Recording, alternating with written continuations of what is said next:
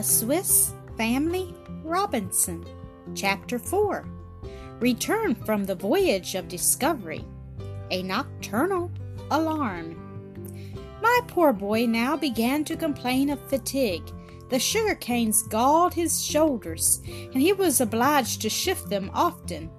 At last he stopped to take breath. "No," cried he, "I never could have thought that a few sugar canes could be so heavy. How sincerely I pity the poor people who carry heavy loads of them. Yet how glad I shall be when my mother and Ernest are tasting them." While we were conversing and proceeding onward, Fritz perceived that from time to time I sucked the end of a sugar cane, and he would needs do the same. It was in vain, however, that he tried. Scarcely a drop of the sap reached his eager lips. "What can be the reason," said he, "that though his cane is full of juice, I cannot get out a drop?" "The reason is," answered I, "that you make use neither of reflection nor of your imagination.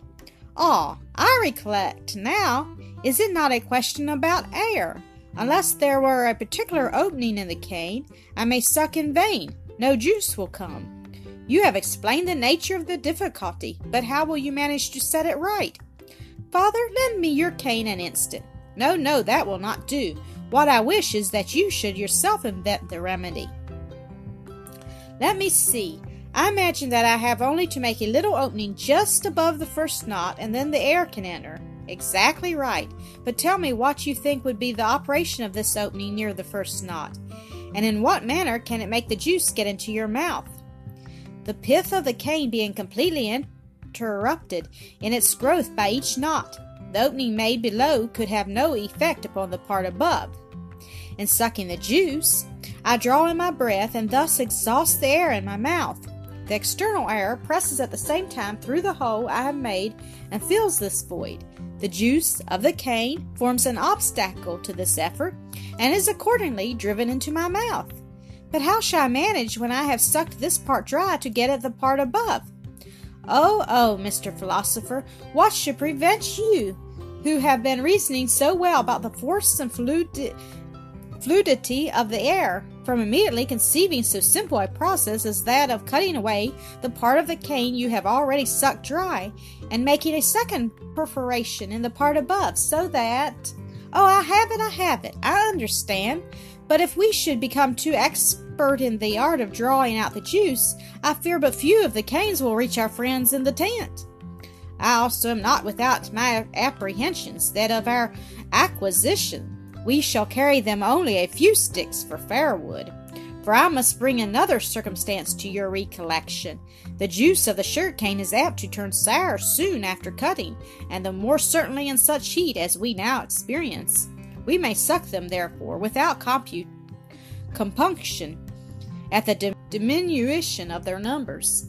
"Well, then, if we can do no better with the sugar canes, at least I will take them a good provision of the milk of coconuts, which I have here in a tin bottle. We shall sit round on the grass and drink it so deliciously." "In this, too, my generous boy, I fear you will be disappointed. You talk of milk, but the milk of the coconut, no less than the juice of the sugar cane, when exposed to the air and heat, turns soon to vinegar. I would almost wager that it is already sour, for the tin bottle which contains it is particularly liable to become hot in the sun." "Oh, how provoking! I must taste it this very minute." The tin bottle was lowered from his shoulder in the twinkling of an eye, and he began to pull the cork. As soon as it was loose, the liquid flew upwards, hissing and frothing like champagne. "Bravo, Mr. Fritz! You have manufactured there a wine of some metal. I must now caution you not to let it make you tipsy. Oh, taste it, father, pray taste it. It is quite delicious, not the least like vinegar. It is rather like excellent new wine. Its taste is sweet, and it is so sparkling. Do take a little, father. Is it not good? If all the milk remains in this state, the treat will be better even than I thought." "I wish it may prove so, but I have my fears. Its present state is what is called the first degree of fermentation. The same thing happens to honey, dissolved in water, of which hydromel is made. When this first fermentation is passed and the liquid is clear, it has become a sort of wine or other fermented liquor, the quality of which depends on the materials used.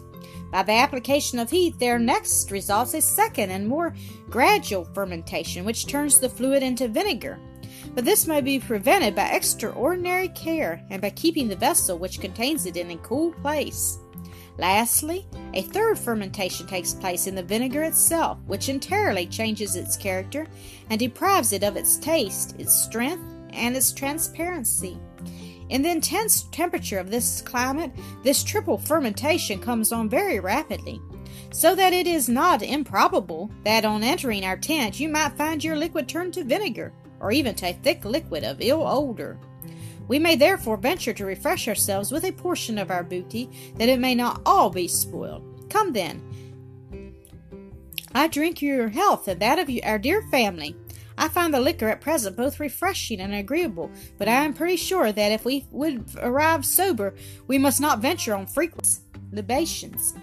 Our regale imparted to our exhausted frames an increase of strength and cheerfulness. We reached the place where we had left our gourd utensils upon the sands. We found them perfectly dry, as hard as bones, and not the least misshapen. We now therefore could put them into our game-bags conveniently enough, and this done, we continued our way. Scarcely had we passed through the little wood in which we breakfasted, when Turk sprang away to seize upon a troop of monkeys, who were skipping about and amusing themselves without observing our approach. They were thus taken by surprise, and before we could get to the spot, our ferocious Turk had already seized one of them. It was a female who held a young one in her arms, which she was caressing almost to suffocation, and which encumbrance deprived her of the power of escaping. The poor creature was killed and afterwards devoured. The young one hid himself in the grass and looked on, grinding his teeth, all the time that this horrid feat was performing. Fritz flew like lightning to make Turk let go his hold. He lost his hat, threw down his tin bottle, canes, etc., but all in vain. He was too late to prevent the murder of the interesting mother. The next scene that presented itself was of a different nature and comical enough. The young monkey sprang nimbly on Fritz's shoulders and fastened his feet in the stiff curls of his hair. Nor could the squalls of Fritz, nor all the shaking he gave him, make him let go his hold. I ran to them, laughing heartily, for I saw that the animal was too young to do him any injury, while the panic visible to the features of the boy made a ludicrous contrast with the grimaces of the monkey, whom I in vain endeavored to disengage. "There is no remedy, Fritz," said I, "but to submit quietly and carry him. He will furnish an addition to our stock of provisions, though less alluring. I must needs confess that for your mother's sake we could wish." The conduct of the little creature displays a surprising intelligence. He has lost his mother, and he adopts you for his father. Perhaps he discovered in you something of the air of a father or of a family.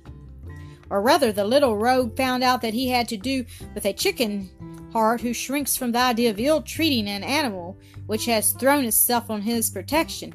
But I assure you, father, he is giving me some terrible twitches, and I shall be obliged to you to try once more to get him off. With a little gentleness and management I succeeded. I took the creature in my arms as one would an infant, nor could I help pitying and caressing him. He was no longer than a kitten, and quite unable to help himself. Its mother was at least as tall as Fritz. "What shall I do with thee, poor orphan?" cried I, "and how in our condition shall I be able to maintain thee?